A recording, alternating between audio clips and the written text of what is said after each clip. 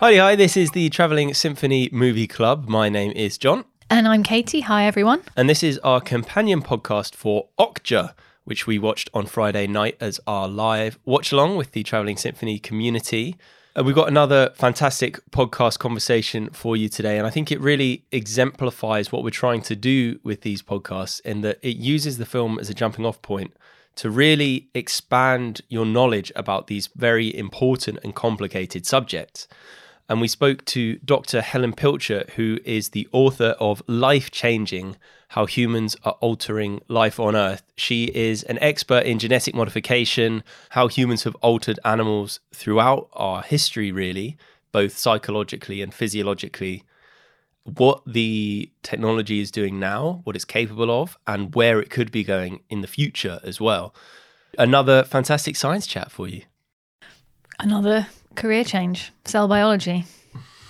I've got so many career changes to do now, I can't keep track of them. Can't keep track of everything. Paleontologist / cell biologist / yeah, give him a go. Not in that way. What was your favourite part of the conversation, do you think? Just that it gave me so much more knowledge and understanding of what genetically modifying animals and plants is, and the huge impacts that it's had on the world and ecosystems and life as a whole. It's so much wider than just the food industry. So that for me was really important, to be able to understand that and to see actually how much of a hole we really are in, and to learn a little bit about the potential future solutions for getting out of some of these problems, which are very different to what I imagined they would be. A line that she says in the interview, which really stuck with me, was when she said there's not one species or one living organism that humans haven't altered, indirectly or directly. Yeah. And she said maybe a bacteria that's living in a permafrost in the Arctic, but that's really just about it. It shows the extent of what we're doing, the extent of what we've done, the fact that we've been at this for thousands of years. But something that really also fascinated me was the level of genetic modification that we're actually doing now, and that it's not too far away from the things that are shown in the film. Also, the complex ethical issues that are raised in the film and around genetically modifying organisms, those are things that I thought maybe were conversations that we'd need to be having in 5-10 years' time, but actually they're here today. This is issues that we need to be talking about now. Yeah, so I think that's enough from us, and you'll now hear from Dr. Helen Pilcher, and she started off by explaining how she got involved in the field. I am a stem cell biologist by training, although I'm not a practicing scientist now. So I've always been interested in genetics, and when I worked as a scientist, I was working out how to genetically modify cells with a view to curing human diseases. So that's one part of my background. The other part is I've always been interested in the natural world and in wildlife. So it's kind of a natural fusion of those two issues. And my first book, as you probably know, was about de-extinction. So Jurassic Park style, can you bring extinct creatures back to life? And the short answer is possibly, yes, we can. And in that book, I explored maybe about a dozen projects that are ongoing around the world, with people trying to de-extinct various animals. And when I came to the end of that, it made me think, wow, if this is an emerging technology that is becoming possible, what else are we doing to the natural world? This is an extreme manipulation of evolution, where you're almost making evolution run backwards. You're bringing back something that went extinct. If we can do that, what else are we capable of?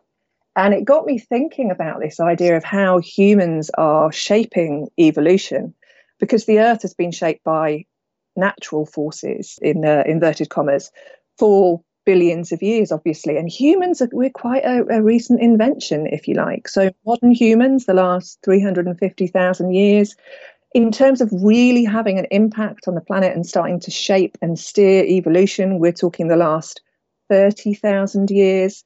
And that really began with the onset of domestication. Look at what we're capable of now. We can make precise, targeted changes to the DNA of animals and bring about very specific changes. And that raises a whole host of questions, just because we can do this. Should we do this, as Jeff Goldblum's character famously says in Jurassic Park. So, yeah, that's where my interest comes from. You mentioned that this sort of genetic or evolutionary manipulation starts with domestication and with this sort of almost instinctive selective breeding that early humans had when they were starting to domesticate animals. I found it really interesting when reading your book about this sort of idea that we've been doing this for a very long time. This isn't like a new concept, but it might be something that was implanted in our psyche early on, that we're trying to sort of gain control over animals and the way that they live. I mean, we've been using animals for a very, very long time. You know, even before there were modern humans around, our ancestors before that were interacting with the natural world and using it for food, using it for products, if you like. And domestication is really where this mastery of the control of evolution began. And it's really interesting because when you think about domestication, really what that is a very kind of laissez-faire method of genetic modification. So you can't see him, but sleeping at my feet now is a genetically modified wolf, which I keep in my house and I let him play with my children. And he's become very tame. He's a very weird looking wolf, really weird. So he's probably about half the size of a regular wolf. And instead of that sort of classic, sleek, silver peppery fur, he has this embarrassment of black and white curls. He has a tail that wags, and as you can see where I'm going with this, he is of course a dog, because dogs are genetically modified wolves. So billions of us keep these genetically modified animals in our homes, but we don't think of them as genetically modified. And when we think of things that are genetically modified, we think they're freakish and unnatural. But of course, all genetic modification means is that we've been altering the DNA of something over time. And the methods that brought about domestication, all of the domestic crops that we eat and all of the domestic species that we share the planet with, were very, very low tech, but incredibly successful. So if you look at something like the transition of the wolf to the cockapoo who was sitting next to me, these two animals couldn't be more different. We have manipulated the natural world massively. And now you see people getting very, very upset about scientists proposing to modify one key gene. Well, you know, I've got news for you. We have manipulated hundreds, maybe thousands of genes through the relationship that we've had with animals over the years, so that we now end up, going back to the example of the dog, with a subspecies of an animal. So the dog is a subspecies of wolf. Where you have this enormous amount of diversity. So we have everything from a Chihuahua to a Great Dane and in between. And we've created more variety amongst dogs than exists in any other animal anywhere on the earth. And that is our doing. And again, when you think about it, that's marvellous. I adore my dog. I think he is right up there after my children in terms of my favourite things on this planet. However, and this is a really interesting point that hooks in with the film, we quite often create animals on a whim, on a bit of a fancy, with little thought really for the welfare of the animals that we create. So although a crossbreed like a cockapoo is actually a pretty healthy strain of dog, you don't have to look far amongst the breeds of dogs that are out there before you come across breeds of dogs that have very serious congenital health problems that are our fault. So bulldogs, for example, pugs, any of these breeds that have the very shortened faces, they may be lovely, lovely pets and, you know, individually just the most gorgeous animals. Yet we've selectively bred this breed over time to have this flattened face, creating all sorts of breathing difficulties. Most bulldogs now have to be born by caesarean section because the dimensions of the puppy's heads mean that they won't fit through the birth canal properly. And we've created these changes in this breed on a whim because we liked the look of it. But we didn't really think very hard about what this would mean for the animal. So there is this tinkering with the natural evolutionary process. And sometimes it ends up really well, and we end up with animals who are healthy and where the relationship works well. And sometimes we end up with things that are really quite dysfunctional, and we seem to turn a blind eye to some of those things, which I find quite disturbing. Also, something that I've thought about before, but also a lot more since watching the film in the last few days, because we have a dog as well, a family dog. He's a little Staffy Cross. Or I say little, he's not so little. The idea of owning an animal is strange. And although he has a great life and we look after him really well, I find it weird that we walk pets on leads and own another life. And that's how we see it. You know, it's very much an ownership thing. And I think that that's a bit uncomfortable for me. Ownership of animals is a very recent invention. Again, you know, we're talking within the last, I don't know, 500-600 years, something like that. You know, for most of human history, we didn't own animals. We lived alongside animals. Domestication, when it began, was this relationship between us and the animals around us that work well for both of us. So we kind of hang out a little bit more. But it's really interesting because this idea of ownership is very different when you look at different animals in different parts of the world. So, for example, in Mongolia, there are wild horses and there are, in inverted commas, domestic horses that are, in inverted commas, owned by the herdsmen who look after them.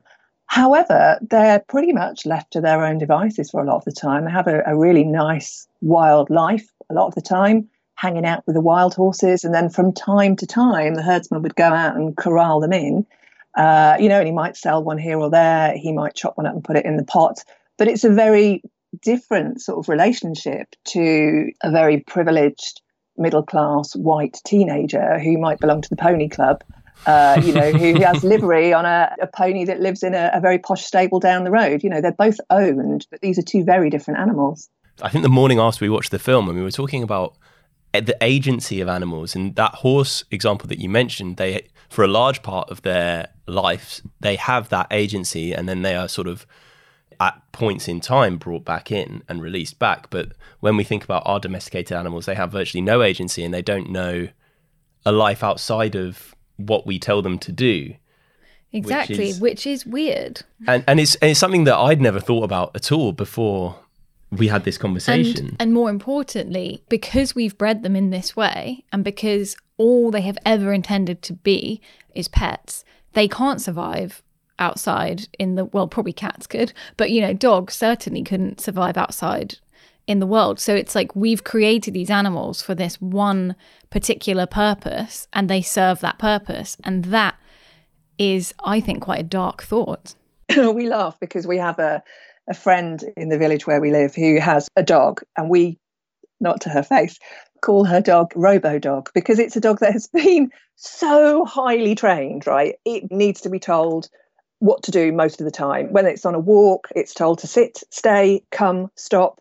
It's brilliantly trained. It's a beautiful dog. But how much of a real dog is there in there? Now, I look at my dog who's sleeping on the floor next to me.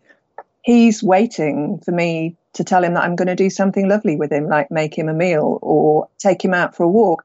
So again, is he happy? I think he is happy, but you're absolutely right. You know, we have bred these animals to be exactly how we want them to be. And that's not just changing them physically, that's changing the way their brains are wired, and that's changing the way they behave and the way they think to a degree as well. So these are really profound changes that we've made. And these sort of changes that we've made through domestication and selective breeding go far deeper than a lot of the changes that some scientists or agricultural groups want to bring about by direct genetic modification. You know, what we've done to the natural world already is incredibly extreme, yet it has become so normalized to us that we don't even see that these changes have happened. When you watch a film like Okja and then you see some very real and very horrible potential outcomes of genetic modification, it comes as a shock and you see it as this massive leap from what we've already done. But as you say, it's not really a leap. It's sort of been there under the surface all along. And this is our attitude and our behaviour towards the world around us, that we can just play God and do what we like. I mean, that's absolutely right. If you look at domestic pigs and you compare them with wild boar, They are really very, very different. So we've already genetically modified pigs when we domesticated and created pigs. We've changed the number of bones in their spines. Through selective breeding, domestic pigs have an extra vertebra in their spine compared to wild pigs, and that suited us. That would have been a freak genetic mutation that cropped up at some point. Somebody noticed that this pig was slightly bigger and longer than all the other pigs, so they bred from it, and this characteristic was inherited over the years. And that's just one way that we've changed pigs. This was this idea of selective breeding, but now there's all sorts of proposed changes. A couple that are sort of relevant to the film. In the early 2000s, there were a couple of different types of genetically modified pig that were actually created. One became known as the Popeye pig because scientists altered a gene. They put in a gene from spinach plants into pigs. Right. So this is weird. This is a transgenic. This is taking a gene from one species and putting it in another. And in theory, there's no reason why you can't do that because DNA is this universal language. So they put in this gene with the idea of creating pigs that had a much healthier fat profile, so more unsaturated fats. And the idea was that this would be a more healthy type of pork. But consumers weren't keen and the product folded. They had to euthanize all of the pigs. And around about the same time, a different research group created something called the EnviroPig, which contained a gene that breaks down the phosphorus that is found in the feed grains of a lot of pigs. And the result was that the excrement produced by these animals had 75% less phosphorus in it. Now, that's really important because we know that when nutrients like phosphorus come into contact with the land and get washed into rivers and down out to sea, we know they can create toxic algal blooms that can suffocate wildlife. So the idea here was a pig that was kinder to the environment. But the project got the chop, if you excuse the pun, again, because people weren't interested. And watching the little snippets of the film that I've seen, the scientist in the film says she wants to create a pig that leaves a minimal footprint on the environment, consumes less feed, produces less excretions, and tastes good. Well, we have sort of already made pigs like that, but people didn't have the appetite for them. When you think about all of these sorts of things, and we are already doing this, and I had not thought that we were so far along the path of genetic modification. Maybe, if I just use myself as an example, maybe this isn't something that is in the wider consciousness. Maybe people don't realise how much we're already actually doing. Could you sort of explain what the sort of latest technologies are and what's being used at the moment to genetically modify animals?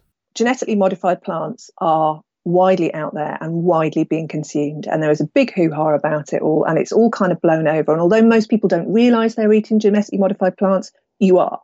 In terms of genetically modified animals, people have been creating these things for some time.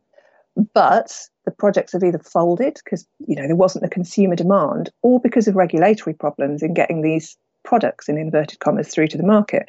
So the salmon is really the fish equivalent of Okja in the film. This is a fish that basically has been genetically engineered using a sort of gene editing technique that I'll tell you about in a moment.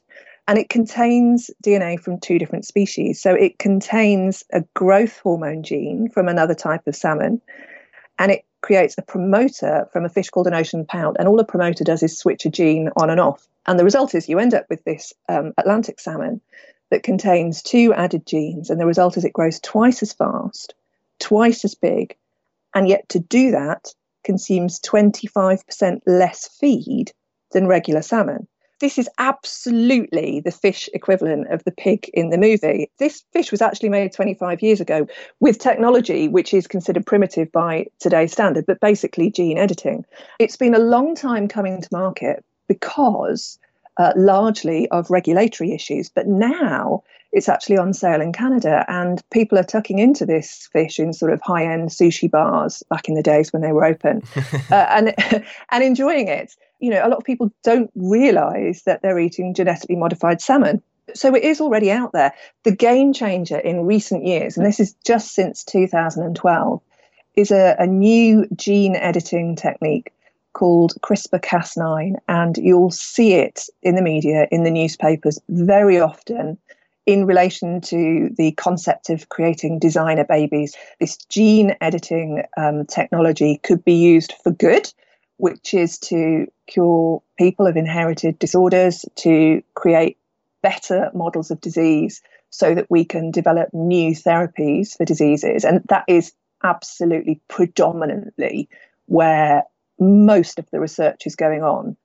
But people are also worried that if this technique is as easy to use as scientists say it is, at some point in the future, would somebody genetically modify a human to create a designer baby, namely to be more beautiful or more athletic, or maybe more disease resistant, which is an interesting idea for today's times? And if that became possible, would it be safe? And who would have access to this technology? Would it create a two-tiered society of those that can afford gene editing and those that can't? But this is a fairly straightforward technique, CRISPR-Cas9.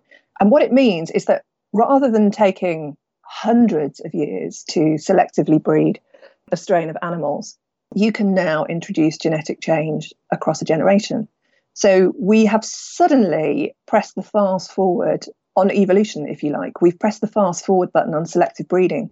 We can make targeted, precise changes to the DNA of animals in a single generation and bring about changes that farmers have been wanting to bring about in animals for a very long time, but that have been unable to do. In Uruguay, for example, some of the farmers there have these merino sheep, the ones that produce the really, really beautiful fine wool. And they're fabulous sheep for making woolly jumpers, but they're rubbish sheep for the pot because they're scrawny, right? So, of course, if you're a sheep breeder, the holy grail would be to try and create a merino sheep that has the wool, but is well muscled and creates a nice amount of meat so that you have a dual purpose animal. Farmers would want that. Now, they've been trying to do that with selective breeding for a very, very long time and largely failed. But a group who work in Uruguay have now basically done this using this CRISPR-Cas9. They've edited a tiny bit of DNA, just a single gene, which is well known, and created these double-muscled merino sheep. Now, they're not tinkering with nature in a sense here, because although what they're doing is artificial, they're actually just looking at a mutation that occurs naturally.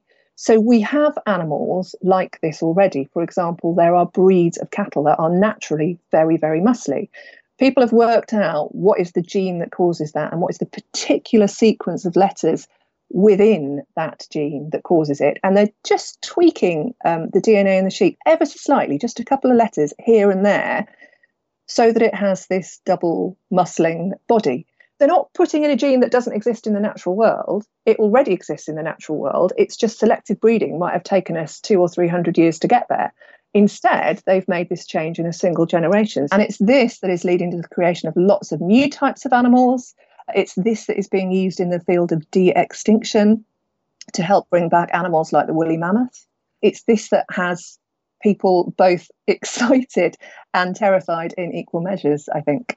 We now live in a world with limited resources. We're facing very, very serious consequences from climate change. So if there's a potential to alter our food chain in a way that minimizes our environmental impact, that could be fantastic. If a whole future generation of humans could be resilient to all coronaviruses, that would also be brilliant. But you do have to sort of think about, okay, what are the potential drawbacks and why are people so worried? And I know there was a section in your book where you talk about something with cattle when they artificially inseminated breeds with semen from a cattle who had a particular genetic mutation that was supposed to be positive, or it had a positive characteristic, but they also didn't realize that that same mutation caused stillbirths, and then there were 500 million stillbirths. Is that correct? Yeah, no, that's absolutely right. So there's a story in the book about a very famous sire, so a bull that was being used for breeding, called Chief, and he was a Holstein bull. What you see in the agriculture industry, and I think a lot of people don't realise this, is what you see is that the whole gene pool is being dominated by just a few very, very successful individuals. So what that means is that you have an individual who is highly, highly sought after, and this poor bull would be absolutely exhausted if he had to travel around the country meeting all the females that he was meant to be producing offspring with. But one of the biggest game changers in agriculture is the advent of artificial insemination. So it's a very, very straightforward procedure to collect semen from a prize bull. And you can then use that semen to artificially inseminate literally hundreds of thousands of cows. And then it's a way of passing that bull's winning genes through the gene pool and through future generations. And this has been happening for quite some time now. Now, this prize bull called Chief, he was incredibly successful and prolific. And during his lifetime, across the generations, I think he had something like 2 million great-granddaughters. What people didn't realise, actually, until they came to really, really study this a lot later, was that there was a hidden cost here. Although his offspring were being born healthy, when people really started to study this, actually, there were lots of offspring that weren't being born at all. There was something in this bull's DNA that made the offspring that survived absolutely fantastic. But there was also some genetic mutation that was in there that was causing stillbirths and abortions. Over, I think it was 35 years, it led to 500,000 spontaneous abortions, which cost the industry something like $400 million in losses. And you would think the industry would go, whoa, wait a minute here, something needs to change. This is obviously not great for the cows, certainly not great for the lives that never get to be, and not good for the industry because we're losing money here. But the slightly warped and twisted thing is that even though that was the case, the DNA from this one individual was still creating about $30 billion of profit in increased milk production. People still are quite prepared to overlook this because, the milk production and making the bucks is what it's all about. I think that's really comes to the heart of the message that Bong Joon-ho was trying to get across in Okja, was that it all sort of comes down to this profit-driven desire, and that the drawbacks are so offset by the money that can be made that people are willing to overlook the damage done to animals on a industrial scale. It's interesting to hear that this is all already happening, and whilst it can be mentioned in a film like this, it's a real life example as well. I mean, it's interesting, isn't it, that they have to use genetic modification to actually bring this issue to the fore, because yes, in the future, perhaps we might see these issues with mass-produced genetically modified animals, maybe. But a lot of the broader concerns about animal welfare are already out there. So a lot of the domestic animals we have created have serious health problems because we've prioritised our gains and our wish list over the animal's health. That's out there. But also the big issue that's out there now is the way we raise our farm animals. We have something like 70 billion farm animals on the planet, and 2/3 of those are industrially raised in factory farms. And this is having like a real toll in many different ways. So it has a toll on the animals themselves. They do not have the natural sort of life I think most decent people would want for them. They do not have the enrichment. They do not enjoy the health that organic and pasture-reared animals manage to gain. But along the way, this is a really short-sighted strategy for producing our food, because we're creating long-term damage through the way that we manage our food system. When you pen up all of these animals inside chicken sheds or feedlots for cattle, you have to feed them, because now they're not actually scrabbling around in the dirt, pecking at worms, or they're not grazing grass in a field. So you've got to feed them something. So now you get this weird and warped situation where food that was being used to grow food for humans to eat is now being used to grow food for animals to eat. What we're seeing now is wilderness on one side of the world being destroyed in order to grow crops to feed animals on the other side of the world. So we're seeing vast swathes of the Amazon rainforest, for example, being cleared to grow crops like soya and palm. And these crops are being fed to industrially reared animals. And that's a real problem. We're seeing something like, I think, 1/3 of the world's cereal harvest, 90% of our soya meal, and 30% of the global fish catch not going to humans, but going to animals. And this is a problem because we're devastating the land that we need to grow these crops. In Indonesia, you're seeing species like the Sumatra elephant, the orangutan becoming endangered because we're wrecking their habitat. It's vastly inefficient because we've now got this extra layer in the food production process. So we're growing plants to feed to animals, to feed to humans. Energy is wasted along that chain. If we just ate the primary energy source or let animals graze, it would be a more efficient process.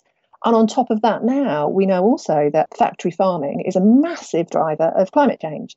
So all of these things have become interlinked. Factory farming, biodiversity loss, and climate change are this awful byproduct of the way that we manage and produce these species whose genomes we have changed immensely over the last 10,000 years. And the system is broken and it needs to change. So it's damaging the animals, but it's damaging the planet. And that is going to come back and bite us on the bum in a very serious way. I mean, it's already happening. It's only going to get worse unless we fix the way that we produce our food. I read somewhere that if we changed all of the land use, as you mentioned, that was crops grown for the purpose of feeding animals, if we changed all of that back to grassland and had animals grazing, that just that amount of grass being there would reverse carbon emissions in something like 10 years or something. It was like a crazy statistic that, what we're doing is just insane. And plus the fact that we keep ravaging all of the soil with producing way too many crops, not letting the land recover. So our soil is just slowly eroding. It's a disaster. I mean, there's a fabulous man called Philip Limbry who heads up the organisation Compassion in World Farming, and he's written about this in enormous detail in several of his books, which are well worth a read. And he points out that we have about 40 years worth of fertility left in our soil, natural fertility. That's, in our children's lifetime, there won't be any naturally fertile soil left for them to grow crops, provided they've got the climate that lets them grow crops in the first place. And he also makes the point that if we were to return grain-fed animals from factory farms to pasture and give the cereals and crops that we were feeding them to people, we would have enough extra food to feed 4 billion people. If we did the same with all the fish meal that we're using to feed to animals, we'd have enough to feed an extra 1 billion people. So it's completely messed up and people are blinkered to what is happening.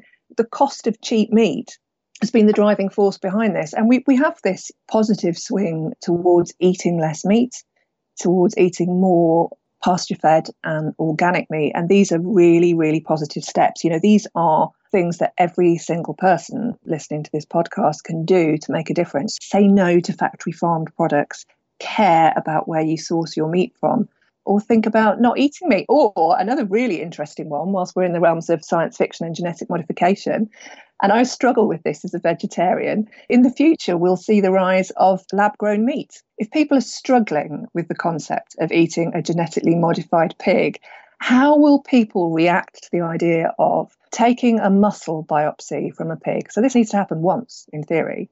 And you can, in theory, culture that cell almost an infinite number of times to grow muscle in a dish and fashion it into burgers. And this has already been done. It's just not being scaled up at the moment. And people are uncertain, again, how consumers will react. So we're doing a really good job at the moment of not just screwing over the whole food system, but the animals that remain, so the breeds of cattle that remain, the breeds of pig that remain, they are really inbred now because we have, as I explained earlier, single individuals dominating the gene pool. And so if we don't look after these precious resources that we have, we might find ourselves doing a really spectacular job of pushing even farm animals to extinction.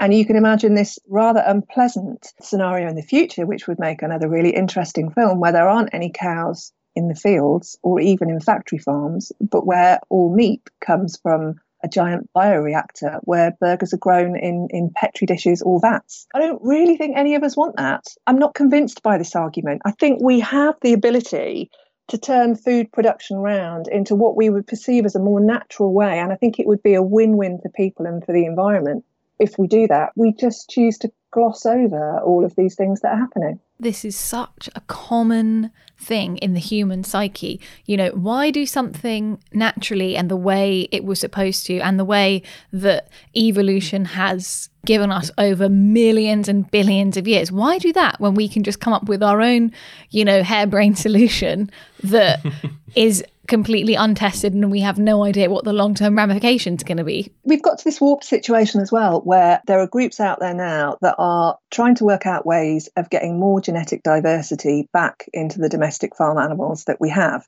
So genetic diversity simply means DNA sequences that are varied and different. And that's what happens naturally when you have individual members of the same species.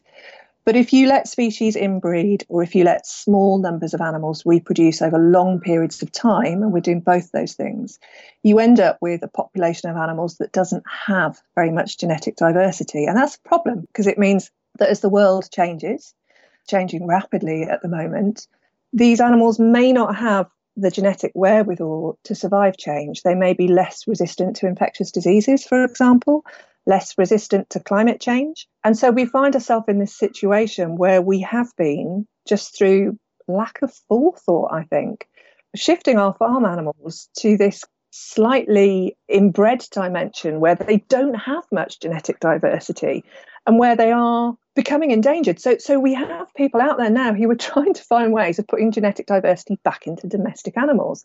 There's a project in the Netherlands called the Taurus Project, and they are breeding together, so just standard selective breeding together primitive breeds of cattle. So the kind of things that led to the modern breeds of cattle. We still have some of these primitive breeds left, and they're breeding them together to try and almost sort of turn history back in the opposite direction, to reverse the domestication process, to de-extinct, if you like, what was the ancestor of all of today's modern cattle, which is a fascinating beast called the aurochs. And that might sound kind of scary, but actually there's good ecological reasons for doing this particular project, and that is that sometimes when species disappear and when they go extinct, you leave a vacant ecological niche behind. The ecosystem sort of becomes out of kilter. And the idea is that these domestic cattle that have primitive features would be allowed to roam. They'd be free-ranging. These are not for farming. These are to release back into areas like the Velebit Mountains in Croatia, where there are already some living. And what you're seeing there is you have these really hardy cattle that can see off the wolves, and they have this beautiful natural behaviour that you don't see in domestic cattle, because we don't let domestic cattle have these kinds of lives. They form these creches of animals where the adults will go off and forage, and the little calves will be left in a creche with somebody keeping an eye on them. So you get this beautiful natural behaviour, and you get these animals contributing to an ecosystem that they were once part of. We've had to do that because we didn't have the foresight to try and keep the aurochs alive. Conservationists, we think very carefully about conservation, about wild animals, and that's something I'm passionate about. But whilst we're on the topic of domestic animals, very few people think about the conservation of domestic animals and what we lose by letting many of these breeds of domestic animals go extinct. And we're seeing breeds of domestic cattle, for example, going extinct really, really rapidly at the moment, so that we have this whole industry that's dominated by very few breeds.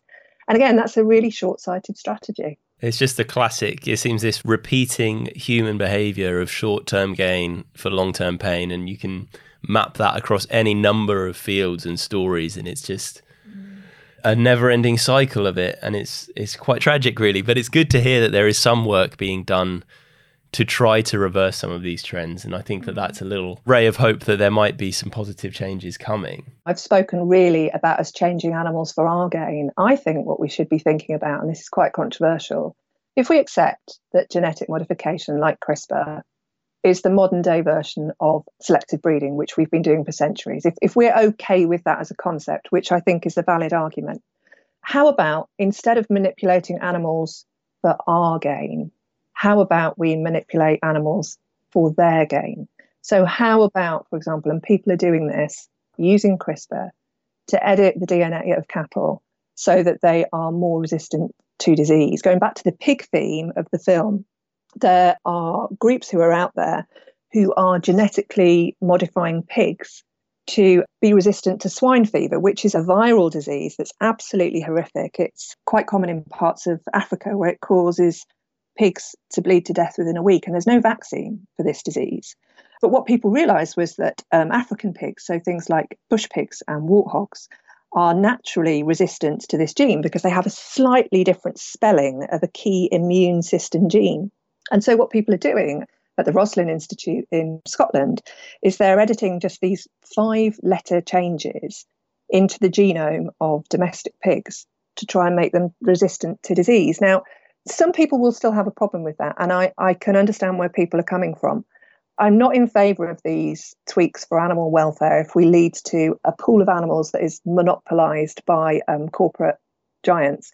But if you could get these animals out to small-scale farmers who live in rural parts of Africa, whose livelihood depends on the very few animals that they own, it could be a game changer. You could wait 300 years for this mutation to crop up spontaneously in the animals that they own. Or you could do it in a research institution in Scotland and ship the animals to them and then let them breed them.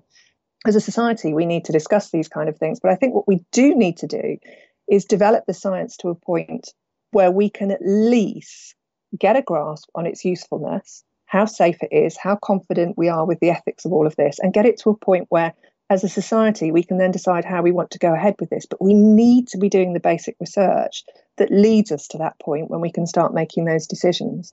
And then if you want to take this idea even further, how about genetically modifying wildlife? That seems to cross a line for many people because wild animals are wild, and that would be really, really messing with nature. But hey, we are now in this bizarre situation where humans have become this planetary scale force.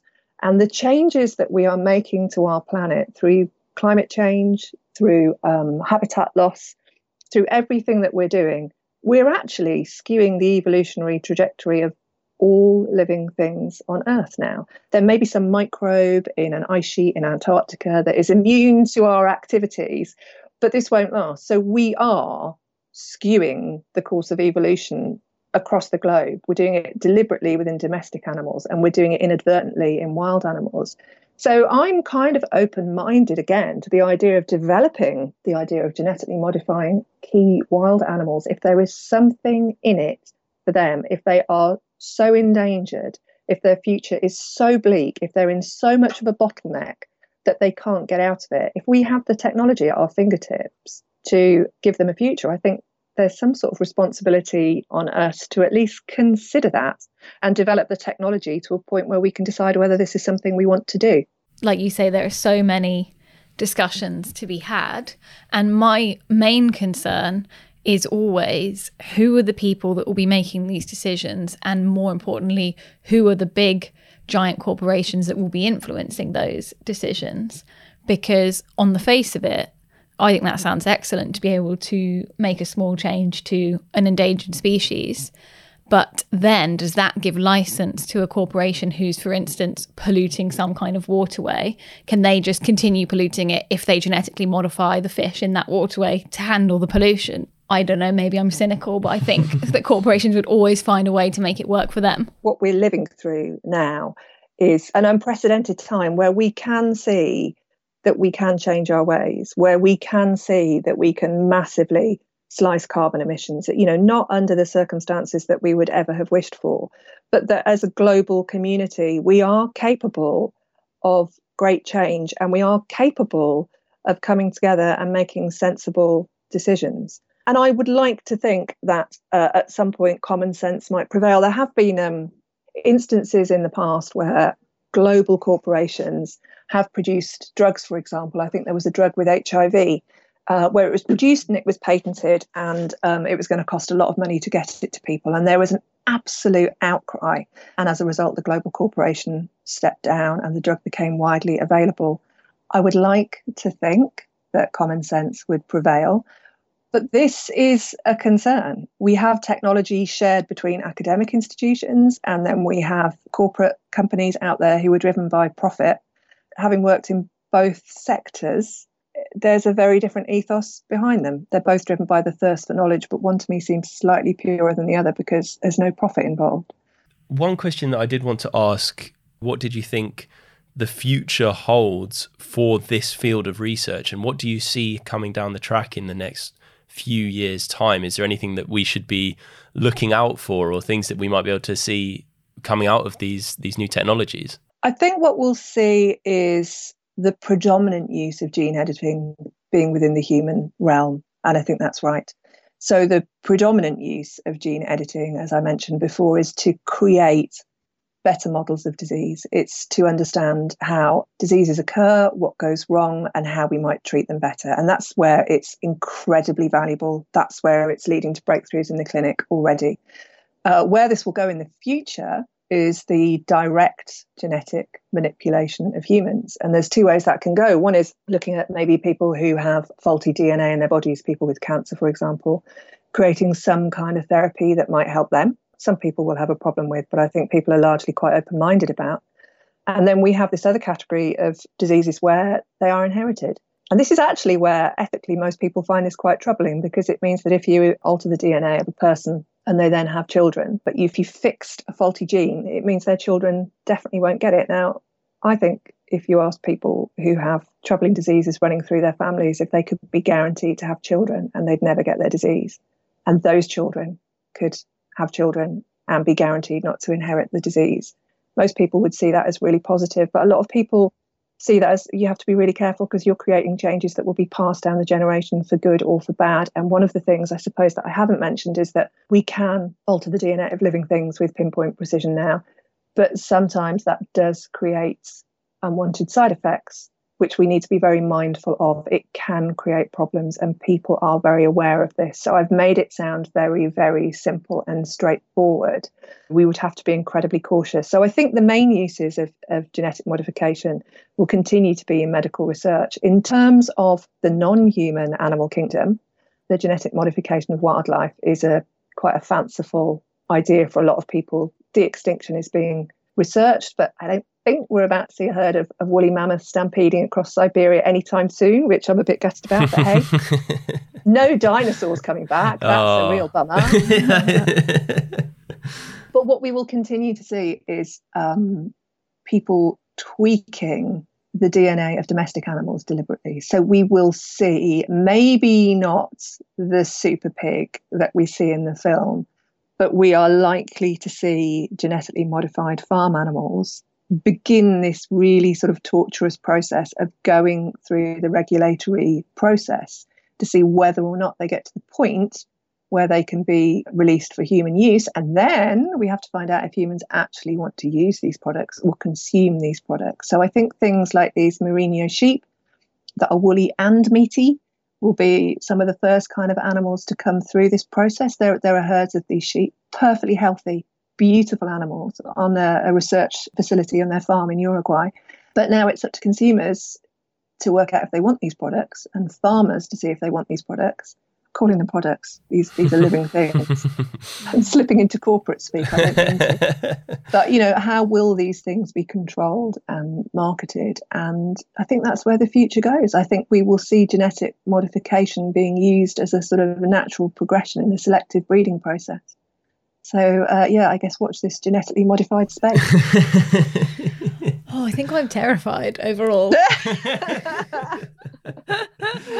Good. I've done my job well.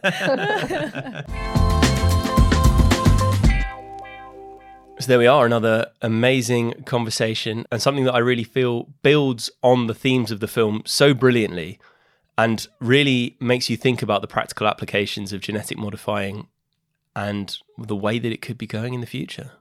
The way that it's already going. The way that it's already going, yeah. I think my mind is blown just by the fact that we have affected everything, all life on Earth.